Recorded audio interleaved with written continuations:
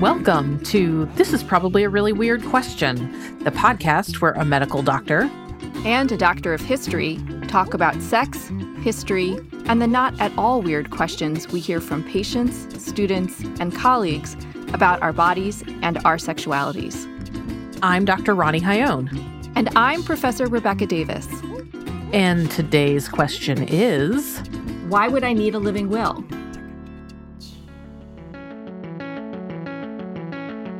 You know, sometimes they'll put me on at a conference where the other things are like, make your own homemade porn. And then I'm opposite that, you know? It's a hard act to follow, Kelly. Yeah. Or the fisting workshop, you know, is happening next door.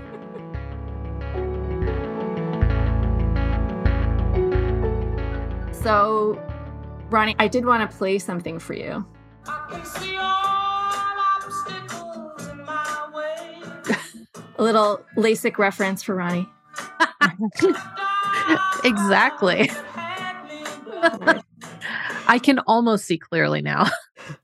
So I got into that, and then I playing on YouTube, and then I switched over to do something else on my computer, and it automatically switched to Jazz Cafe YouTube channel. It's like, so when you want to have that coffee shop feeling. And I have to say, high recommend, 10 out of 10. It's a delightful YouTube station. Yeah. So your LASIK surgery led me to wonderful discovery on the internet. It is weird. You know, like I was telling you, I got my first pair of glasses in kindergarten. And since then, I have never been without glasses. So since yesterday, I've been doing a lot of this, like trying to push my glasses up on my face and it isn't there.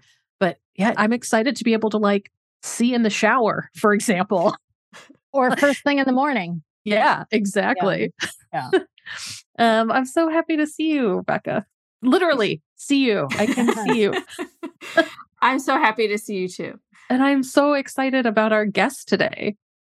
Me too. So we have with us someone who has done some really extraordinary work, and I'm excited to get to know a little bit better. So Kelli, Dunham, would you tell our listeners a little bit about who you are and what you do? Sure. My name is Kelli Dunham, and I'm a nurse, a bachelor's prepared registered nurse for the last 25 years. And I'm a comedian and a writer and a non-binary person. And I guess I try and combine all those different things. And they come out as comedy and performing and workshops. And right now I'm working on a coloring book for queers to take to their healthcare provider. Not to show to their healthcare provider, that they can color when they're going to the, you know, getting their bits checked out or whatever. So wherever those intersections like that, those particular Venn diagram, that is kind of where I'm living these days. Excellent. So the question we have is not one that I've ever heard from my students, but that Ronnie had heard in her practice, which was the whole question of living wills. And it's a serious topic, but I'm really glad that we're talking about it in the context of this podcast because it's important to so many of us and to the people who listen. But also, you know, there are things that we're able to do today because of LGBTQ activism in the past that has really expanded what the definitions of family are. So can I just ask, I'm curious how you got into being an advocate on this issue. I don't know if you want to talk a little bit about your experiences around like caregiving and things like that and like queers caring for one another. Yeah, absolutely. Well, this is like one of those pieces where like I kind of get called in to do, I mean, I used to call it, please don't hit the gay kids with sticks. You know, like really, really 101. Often when health systems are, you know, I have this round Midwestern face. I'm a nurse. So, you know, nurses try and trust other nurses. And so I kind of get called into like, come on, really? Queer people are people, I promise you, you know, like really basic stuff. And sometimes when people are struggling, because I worked for an organization for many years that formerly called itself Maternal Child Health, right? Where there is really a lot of resistance to using more inclusive stuff, you know, so I'm really familiar with that genre of organization and even work directly with that particular organization to try and make them more inclusive. So it's like just really the basics. And so one of the things that I say to people is, A, you can do this. Like you absolutely can be inclusive. You can be inclusive even if you don't want to be inclusive, you know, even if it like hurts your soul to be inclusive. And the other thing is that good care for LGBT people is good care for everyone.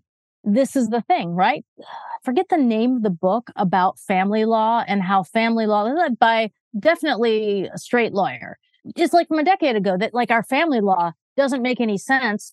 Our family law is written as if people are going to stay married their entire lives. And that is not going to happen. Like, you know, my sister, she had a 12-year marriage and then they got divorced and she was like, oh, it's a failure. I'm like, how is a 12-year marriage a failure? Like, if you lived in 1904, you would have both been dead of tuberculosis.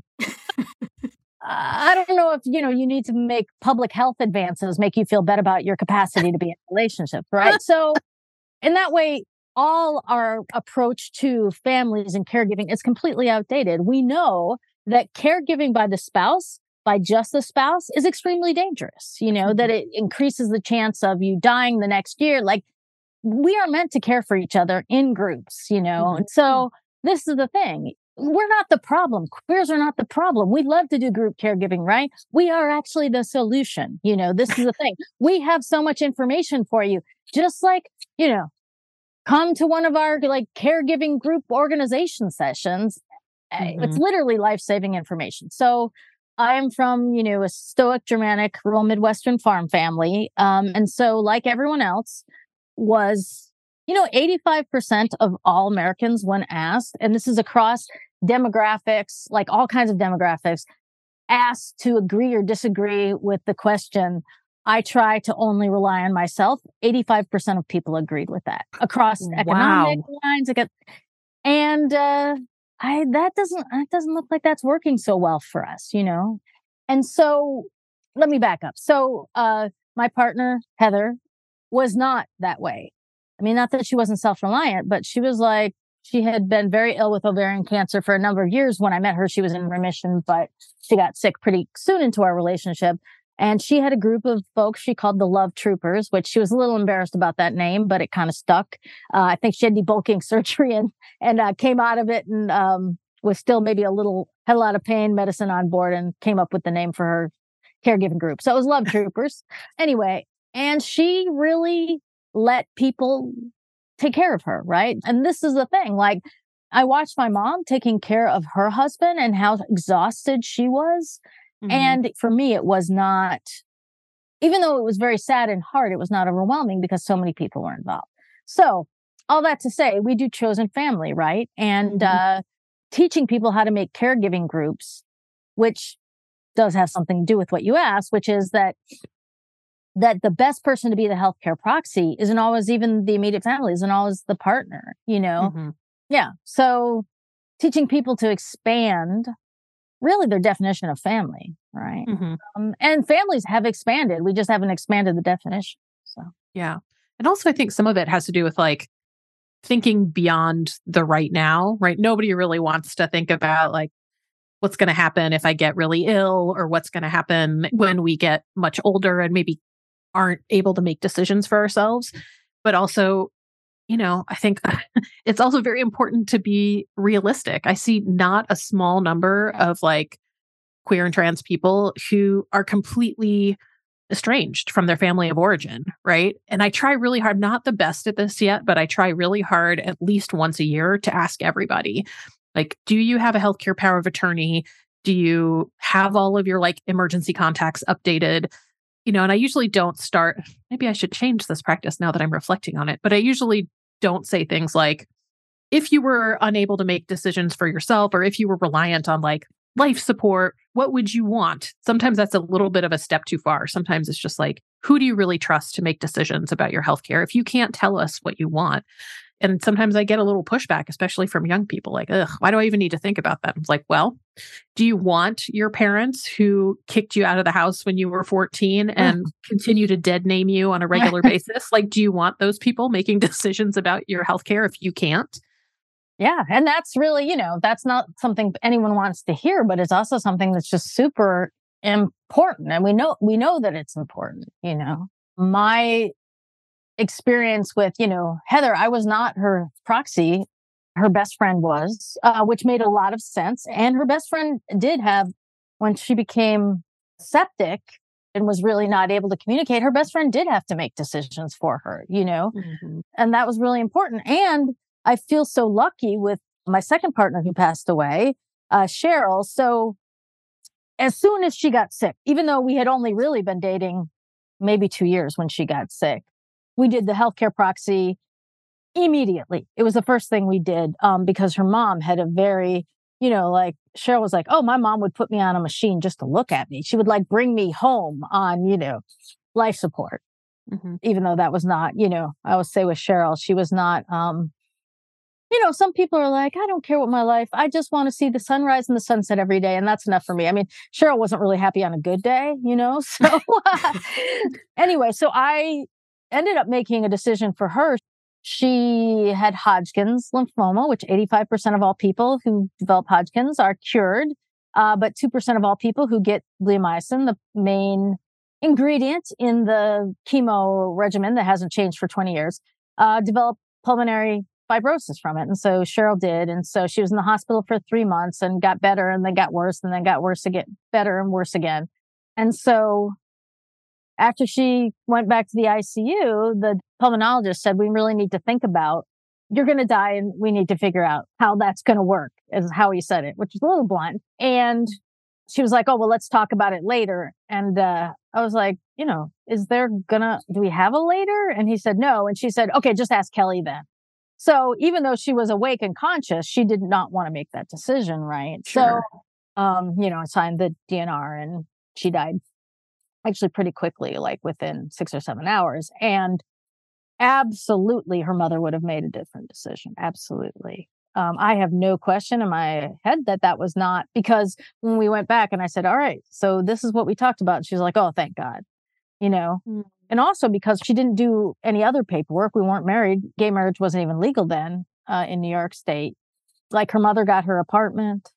Her mother also has her body and her ashes. I didn't have a claim to any of that.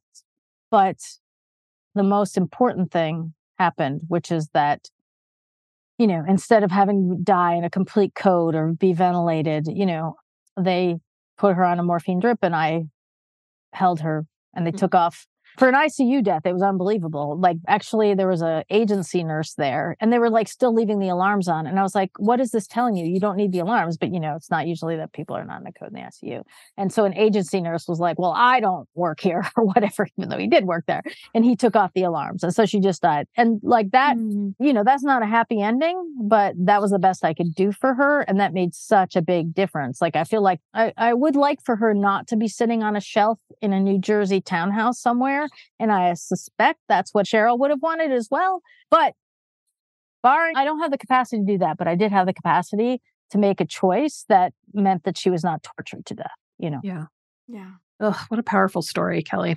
And, the other things that makes me think about is like, in some ways, the person making that decision has a huge responsibility. But I also think it protects you in some way from outside forces that would try to force you to do otherwise, right? Like if you've got a legal document that says like, I'm sorry, mom, your daughter clearly stated who she wanted to make her decisions. This isn't about her partner trying to wrest control of her life away from you. It's like, this is what your child wanted. So in some ways, I feel like it's protective, not just of the person who's dealing with the medical condition, but also those who are caring for them. Yeah, absolutely. And Beth Israel, bless their hearts, they were so good to us. They brought in palliative care. The palliative care psychologist would come when Cheryl's mom was there and take care of Cheryl's mom, because Cheryl would have, her breathing would get so much worse when her mom was there because she made everything about her. So they essentially assigned a psychologist to Cheryl's mom, so there wouldn't be such a bad physical outcome every time she came. Wow. And also that same person texted me through the whole night when Cheryl was dying. It was a Friday night, I think.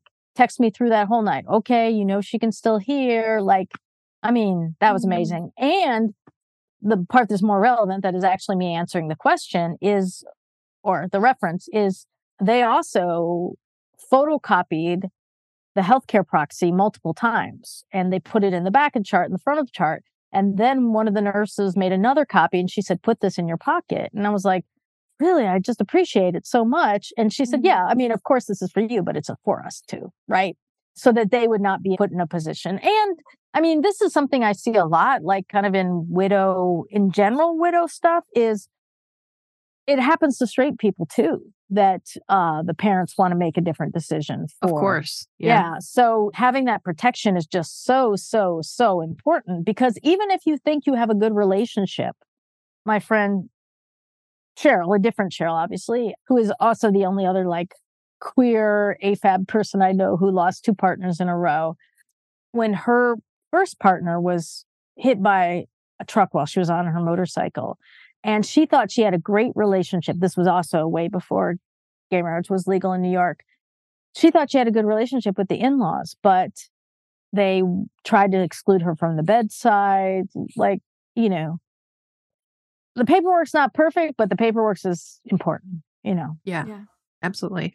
And you're referencing, Kelli, kind of like before gay marriage and after gay marriage. And I'm sure there's other really interesting historical stuff. Rebecca, is there anything that you've dug up in your research? So it is a universal question because it turns out that it was a human rights lawyer who first started in the late 1960s saying, we need to have advance directives. And it was this guy, Louis Kuttner, who was a co-founder of Amnesty International. And he was the first one to make this formal proposal. And then it was taken up by the Euthanasia Society of America, which created the first template for a living will. And then it, very slowly states started to pass laws basically allowing people to do this because the fear was, is the hospital going to be liable for homicide if they don't do all measures to try to revive someone? What year was this? Like around what time? So 1976, California passes the first living will statute. It's called the California Natural Death Act. And just the year before that, there'd been a case in New Jersey, a young woman who collapsed at a party, young woman named Karen Quinlan. And she ended up having some sort of brain damage and being in a persistent vegetative state. And the parents wanted her to be taken off the ventilator, and the hospital refused. And so she lived 10 more years that way. But it was it became this sort of case in the media of these poor, grieving parents basically saying, when Kelli, like you were saying, like, stop torturing our daughter. Like, please just let her go. And so the states start to pass these laws. And then the other sort of watermark case for thinking about this in a queer context is the Sharon Kowalski case. Sharon Kowalski was partnered with Karen Thompson. They met in Minnesota, and then Sharon was in a terrible car accident in 1983. And in fact, her niece who was in the car died, and her nephew was also in the car, survived it. But Sharon Kowalski was very badly injured, and she was in a coma with a brainstem injury. And the family shut Karen Thompson out of trying to help make decisions about Sharon's care. And they moved Sharon to a care facility that was several hours from where Karen lived. So it was really hard for her to go visit Sharon. So there was a whole Save Sharon Kowalski, national mutual aid fundraising to try to help, fundraise for Karen, because she couldn't really afford to hire all these lawyers to try to keep getting access to her partner. But a judge ruled in 1985 that the father was family and Karen was not. And so she lost the ability to make those decisions. And it went through several levels of court until finally in 1991, it was in the Minnesota, I think it was their Court of Appeals, but I'm not totally sure. In December 1991, a judge, Jack Davies, said, quote, "Thompson and Sharon are a family of affinity, which ought to be accorded respect." So there was finally but it took her hundreds of thousands of dollars. I was doing a little research, and the articles come up in LGBTQ community newspapers all over the country. We're publishing updates about this case and appeals to send in more money to help Karen Thompson keep affording the lawyers to keep fighting the case so she could be with Sharon, so that she could help care for Sharon and so on. And this whole question of who family is, today there was just a recent case in New York over an apartment. You're talking about, your late partner, that her parents got the apartment. There's just a case in New York City where a judge said 2 men could inherit the apartment of a man who had died. Basically saying, look, if this guy has 2 life partners, sure. Who am I to say that that's not a real thing? Sure, they are both there, fine. And I just find our whole way of thinking about family, as a historian, it's really sort of overwhelming how much this monogamous, male-female lifelong model, it's a very Christian model. It's a very, European model has been imposed on all kinds of different situations, often very forcefully imposed. And it has never reflected the reality of the way people care for each other. There's never been a point where that actually made sense for everybody. And, the LGBTQ movement has been instrumental in pushing the legal system to change how we address that, because there are all kinds of other families that lose out when we have these very cookie cutter models of what makes a family, and therefore in law, who gets which rights. Yeah. And, the other things that I'm thinking about, and maybe Kelli, you can also speak to this, is like, we're talking a lot about advocacy and self-autonomy at the end of life. But a lot of that also clearly happens before the end of life. And one of your other areas of expertise is kind of helping queer folks figure out how to advocate for themselves in the healthcare setting. So I'm wondering if there's anything that you want to share about that. Yeah. I mean, I always think I'm so intentional about my life, but then, if I look at my 5-year plan, all the things that I've gotten involved in were not in my 5-year plan. So back in the day, and I mean, really, like when I graduated from nursing school, people started asking me to speak about LGBT health, even though I was just like a nurse who was also queer, And there really wasn't any. I remember like going to the research and there was like nothing, Now there's like a whole peer-reviewed journal that's just LGBT health, Mm-hmm. So I started speaking about that.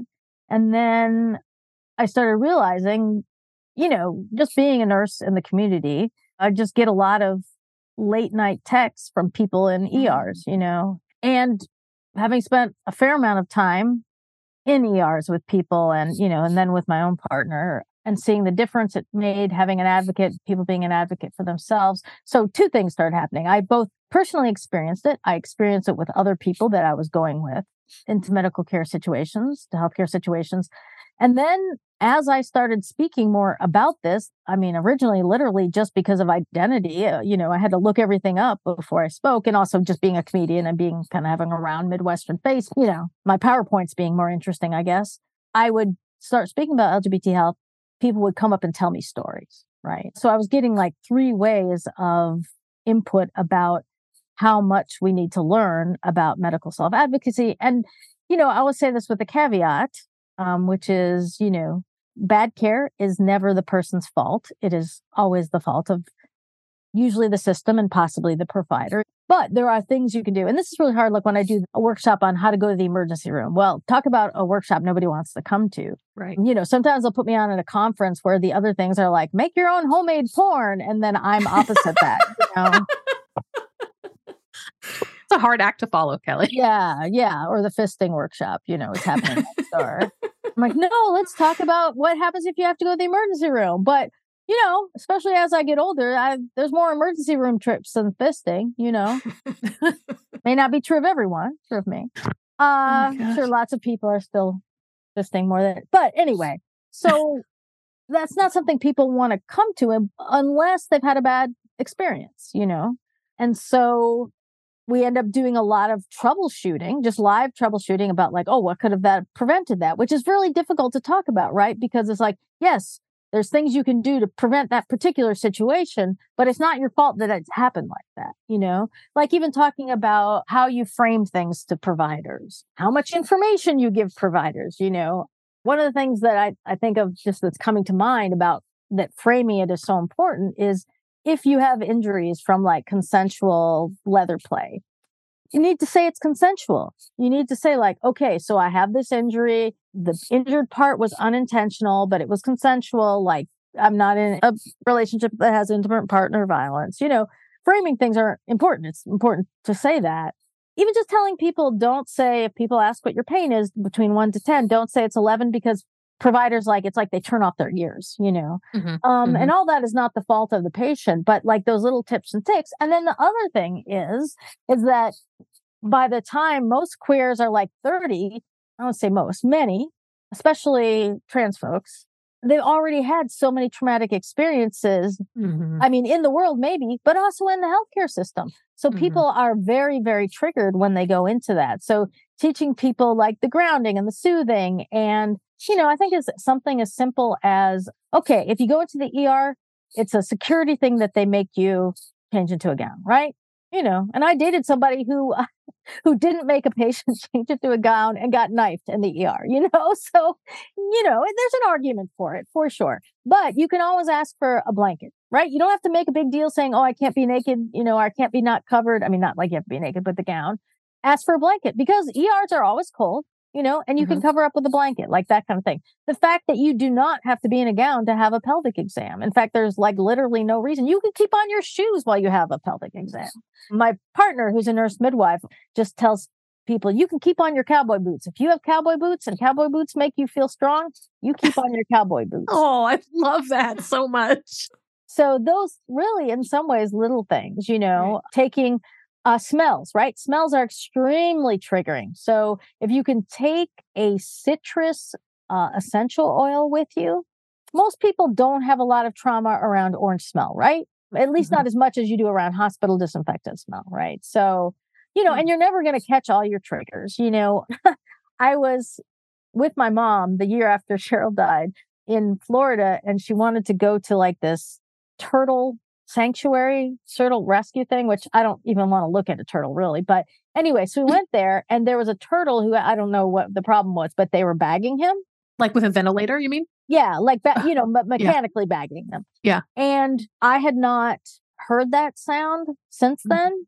And that really triggered me. My mom was like, what is going on with you? And I was like, oh, I just hadn't heard that sound. And so like, if you ask me what triggers me, I would not have said a turtle being resuscitated for sure. Right, an ambu bag. Yeah. Yeah, thank you. An ambu bag on a turtle. But, so you can't know all your triggers, but, kind of covering the five senses in some way. Like, even as simple as white noise. People are making a lot of really desperate sounds in the ER, and you hearing all of them doesn't really help you. It's not like you can do anything for the other folks. So making sure you take headphones, like there's all sorts of little trips and tips that can be really helpful. Something I've wondered about my own experiences is, I've never had difficulty talking back to authority figures, even when I was a very small child, which almost got me thwacked by my granddaddy when I was 4 and told him he was putting the playhouse together wrong. And my mom like whooshed in to sort of be like, I'm raising her differently than you raised me, like moment.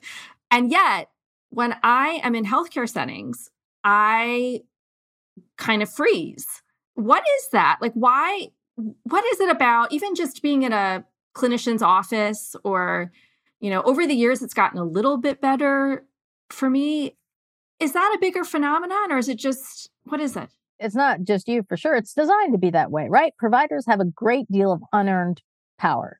Often they are clothed and you are naked. Often they are using your first name, but you're referring to them by their last name, right? There's all sorts of things. Their time is more important than yours, right? So all those things contribute. And then I think that there is a historical thing, like, I really want AARP to give me a grant, the AARP Foundation to give me a grant to just go around to like mid-sized towns in Florida and teach people of my mom's age how to talk back to providers. I mean, it's much worse, right? Like we have at least some idea, but my mom, so many situations. I mean, I think of even like my best friend's dad was telling me a story. This is like kind of a rich guy, a rich, white, cisgendered, heterosexual man got an unnecessarily colonoscopy. Like he didn't advocate for himself. Like if a rich, white, cisgendered, heterosexual man is getting an unnecessary colonoscopy, the prep alone, it just tells you that people are not able to stand up for themselves. And really, it's a problem of design and it's a problem of culture, right? And there's all sorts of ways, right? I teach something called strategy words for dealing with providers, that there's certain things you can say that will trigger a response if somebody's not listening, right? And providers don't have enough time. I mean, that's part of the reason why they aren't listening, even though we know that the lack of listening is part of what contributes to medical error and certainly nursing errors, but it's lack of time. And so sometimes you just need the language to slow folks down, Yeah, that makes a lot of sense. And we get taught some of those words as like residents and medical students. And, because even though it's an incredibly hierarchical system, people who seem to have a lot of power sometimes feel like they just don't have any power at all. And one of those words is uncomfortable or concerned, right? Like I'm feeling really uncomfortable about how X is happening, right? And that, interestingly, that is a word that will get people's attention. So sometimes we use it. There's something called cuss words. Have you learned about this, Kelly, about like the cuss word approach? And I'm not going to remember what the S's are, but like the first word is concerned. Like, I'm feeling really concerned about how that fetal heart tracing is looking. And then the next one is uncomfortable, right? So that you start kind of like escalating these words. And you're right that there are certain little, I'm going to call them trigger words, right? That like hook clinicians' attention that you wouldn't necessarily think. And it's not things that we would think, right? It's not like no or stop, right? Those words oftentimes are not hooks for clinicians. But if you say things that are a little bit more coded, you can really get a response. Yeah. I mean, I would say like refuse, right? I refuse, right? It revokes consent. And, I would say like that is like the safe word of healthcare. Don't say it unless you really want everything to stop. But if you need everything to stop, and it's not going to work 100% of the time, right? If people think you are actually not of the mind that you could refuse, but it's like the nuclear option, but it's an important word for people to know, Yeah. I think that actually your partner has a really good idea about the cowboy boots. I think we should now start giving people gowns and cowboy boots to change into. It'd be a much more empowered situation. For sure. Yeah. Yes. Yeah. I guess it's been like a decade now. We did a show at the Stonewall Inn called Fuck Your Health. Not a great name, but it was very attention getting. And so it was me, Lee Thompson, who's a trans guy, and Jessica Halem, who's an AFAB femme-identified person. All three of us got a PAP exam live on the stage at Stonewall. Wow. Which the manager, we hadn't told them that there was going to be. And actually, anyway, it was a Monday night. It was sold out.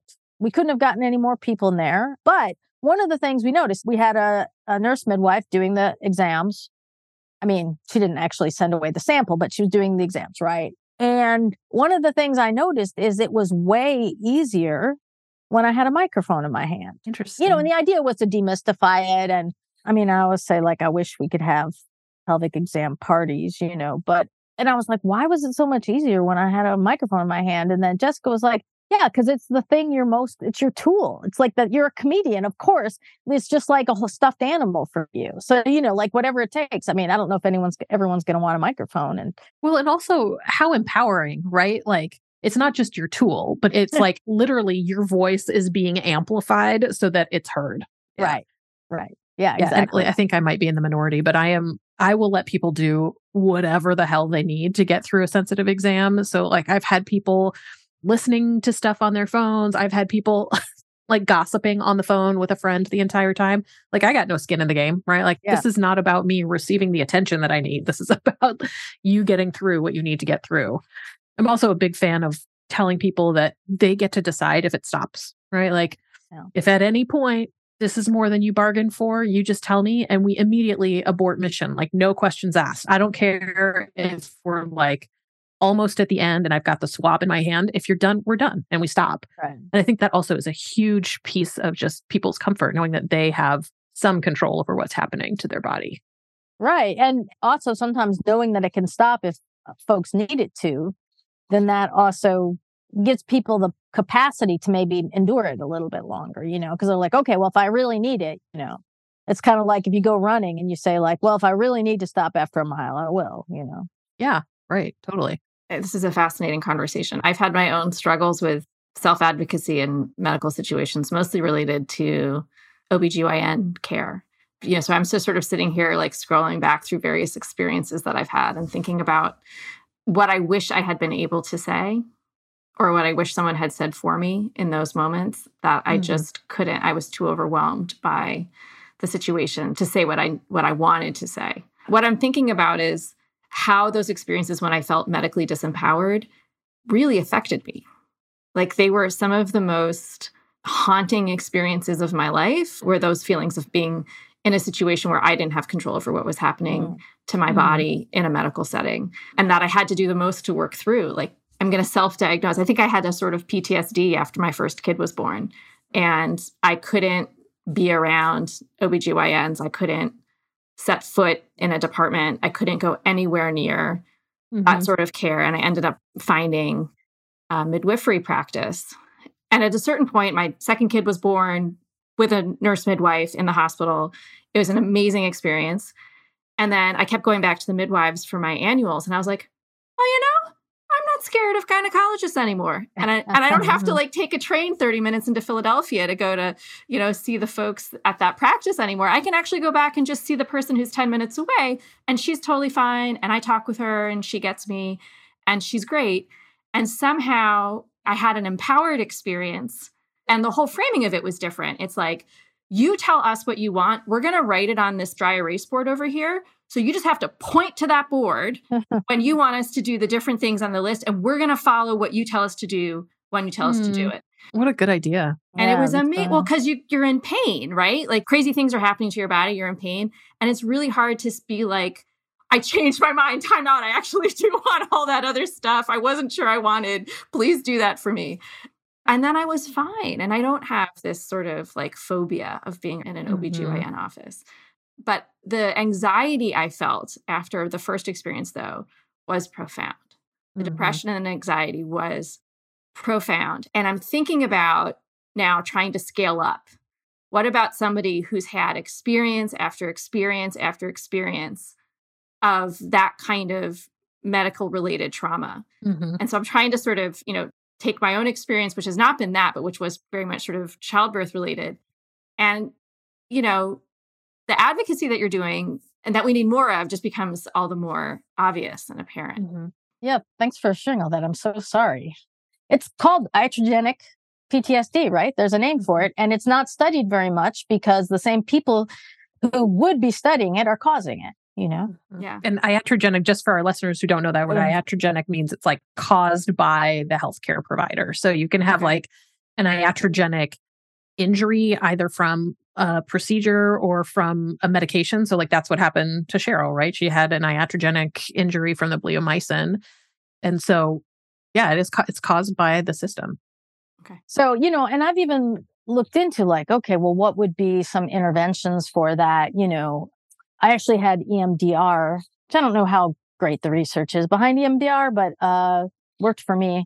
It worked for me too, man. I had a situation where I had emergency surgery for an infected knee, and they reversed my anesthesia, which I'm like, in 2014, really? Why did you do that? But, fat people, they just think we're going to hold on to the anesthesia for the rest of our lives. Anyway, they reversed me and it was emergency surgery. So they couldn't get a PCA. They couldn't get like a pump. And so I was, immediately after surgery, didn't have any pain control for like 30 minutes.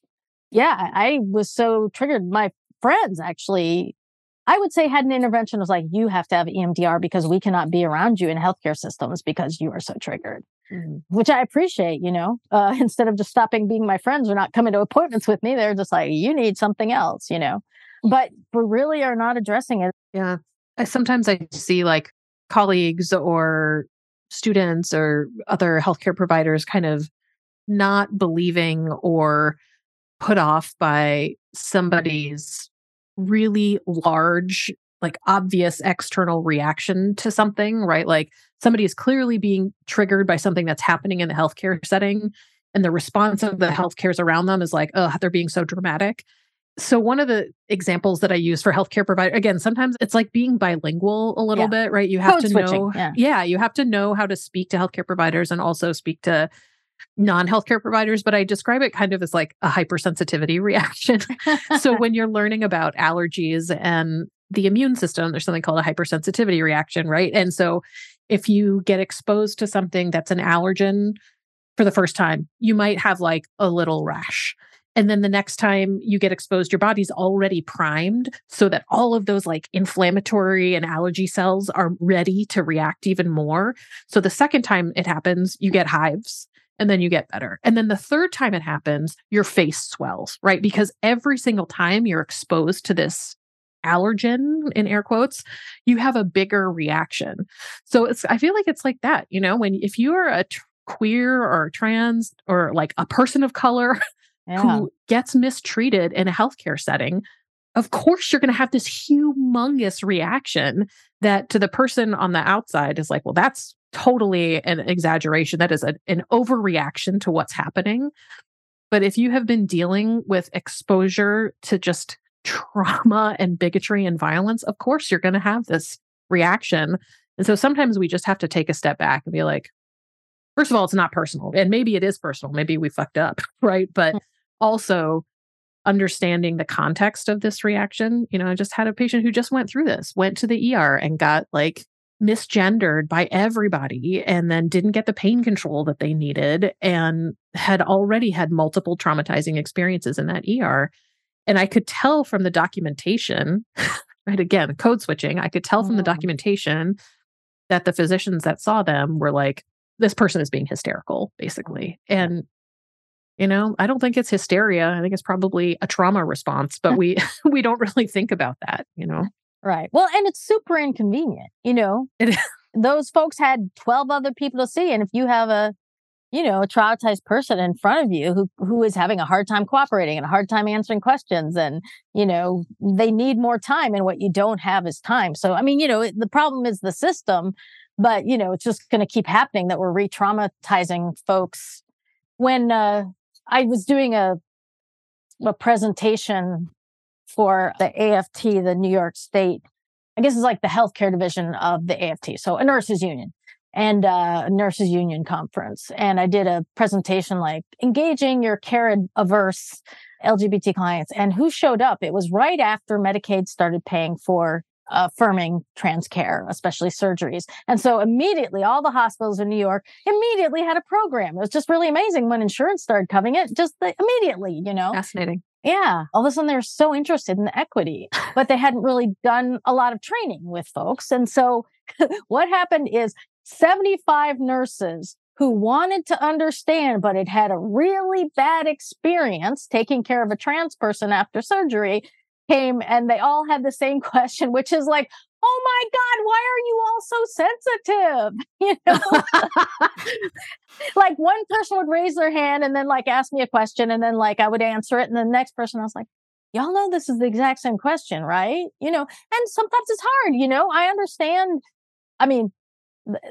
Obviously my compassion is for the trans person here, but it also is, there's terminology to catch up on. And also I feel like these nurses especially were set up where they really didn't have training, where it was just like the hospital was like, oh no, okay, you got to float to this floor. Oh, okay. Mm-hmm. And so folks were just like, I don't understand why would you, or even things like people still wanting to be stealth, right? Like, or not sharing, like a trans guy not sharing in the ER, having abdominal pain, but not sharing that he had ovaries, right? Mm-hmm. Well, there's a reason why people don't want to get bad medical care, and this is the thing. Like I had to say, like, nobody wants bad medical care. The system wants to make money, but, most providers, that's not often what they're thinking about in that moment, Mm-hmm. So everyone has the same goal, but it's just, if somebody doesn't tell you something, there's a reason. Yeah. Yeah. Like cis fragility. We need to write a book instead of white fragility, cis fragility. Cis I don't fragility. understand why you're so upset. Why are you yelling at me? Just trying to help you. Right. I'm just trying to help you. Yeah, that could be the subtitle. Exactly. Yeah. Kelli, do you have anything coming up in terms of like shows or books or events that you want to plug? Yeah, so I have a show that I'm super excited about. It is called Second Helping, the subtitle is either Two Dead Lovers, Dead Funny, or a practical queer tragicomedy, depending on who I'm talking to about it, I guess. It's available both as a presentation and as a show. If it has a presentation, it actually has learning objectives and it's, eligible for CEU credit and all. And it is the story of losing two partners in a row. And basically it's the story of learning to accept help and, and not learning to accept help. And I just did a month of shows in Edinburgh at the Fringe Festival. Yeah, That's it was awesome. amazing. Yeah, it was amazing. And so, it's a show, but also it comes with a workshop and that kind of thing. So I'm both trying to kind of make that a real theater. It is a real theater piece, but trying to get, this is not a queer problem. This is an everybody problem. And so trying to do some like mainstream theaters and trying to make that happen. I'm going to film it as a special probably next summer. Cool. I haven't decided where yet. I really want to do it in a library. I don't know that that's really related to a library, but I just really like libraries. Anyway, so that's the biggest thing that I'm touring right now. I'm also, I've talked about what I do in terms of trainings and that kind of thing, but I also am really enjoying I do a presentation called Laughter at the End of Life, which is about how people use humor to communicate. Yeah. And as part of end of life care, I just did that for the Minnesota Hospice and Palliative Nurses Association. Just did a virtual one on that. And that was really, really fun because hospice nurses already know it. Doing a presentation about it is just them shaking their head and saying, oh, yeah, no, that's really true. Yeah, that's true. But also talking about ways that can be expanded and ways you can intentionally building humor into your life and into your days and into your practice, both with patients. I feel like there has been some really bad publicity for comedy, which is often comedians are kind of their own worst publicist as far as the way we act sometimes. But, that there's really important conversations to have about our gallows humor as providers. And there's actually really good research about when it's constructive and when it's not. Yeah. So it's potentially really helpful, both learning how to ask for help and using humor. Those are kind of the things that I'm trying to talk to folks about in a humorous way. Yeah. And second helping is like is fascinating, all the conversations, right? So you do a month of shows in a row at 4:00 at a gay bar, in the basement of a gay bar. While everyone else is doing shows is like, hi, I'm a drag queen on roller skates, juggling chainsaws, and I'm like, hey, come see this very funny show about death. But a couple things happened. Teenagers started showing up for it, which was so touching because it's also a story about community, right? And is there a community out there for you, right? And families started coming. Like a teenager came and then brought their parent the next day. And on the very last day of the show, there was a mom and an adult mom and adult kid there. And the mom was talking as they left, and the adult child said, oh my God, Mom, we've been trying to talk about this forever. You never talk about what you want around like end of life and death stuff. You never tell us. This is the first time you've ever talked about it, And I was like, all right, well, even if I just went home and second helping never went anywhere else, that was enough, Yeah, you changed a life for sure. Thank you so much for talking with us. I'm really glad to have met you. Thank you so much, Kelli. Oh, yeah, thank you. This was great. You've been listening to This is Probably a Really Weird Question, which is created, hosted, and produced by Rebecca Davis and Ronnie Hayone. You can learn more about us, read our show notes, and find links to resources on our website, www.reallyweirdquestion.com. Follow us on Instagram at ReallyWeirdQuestionPod.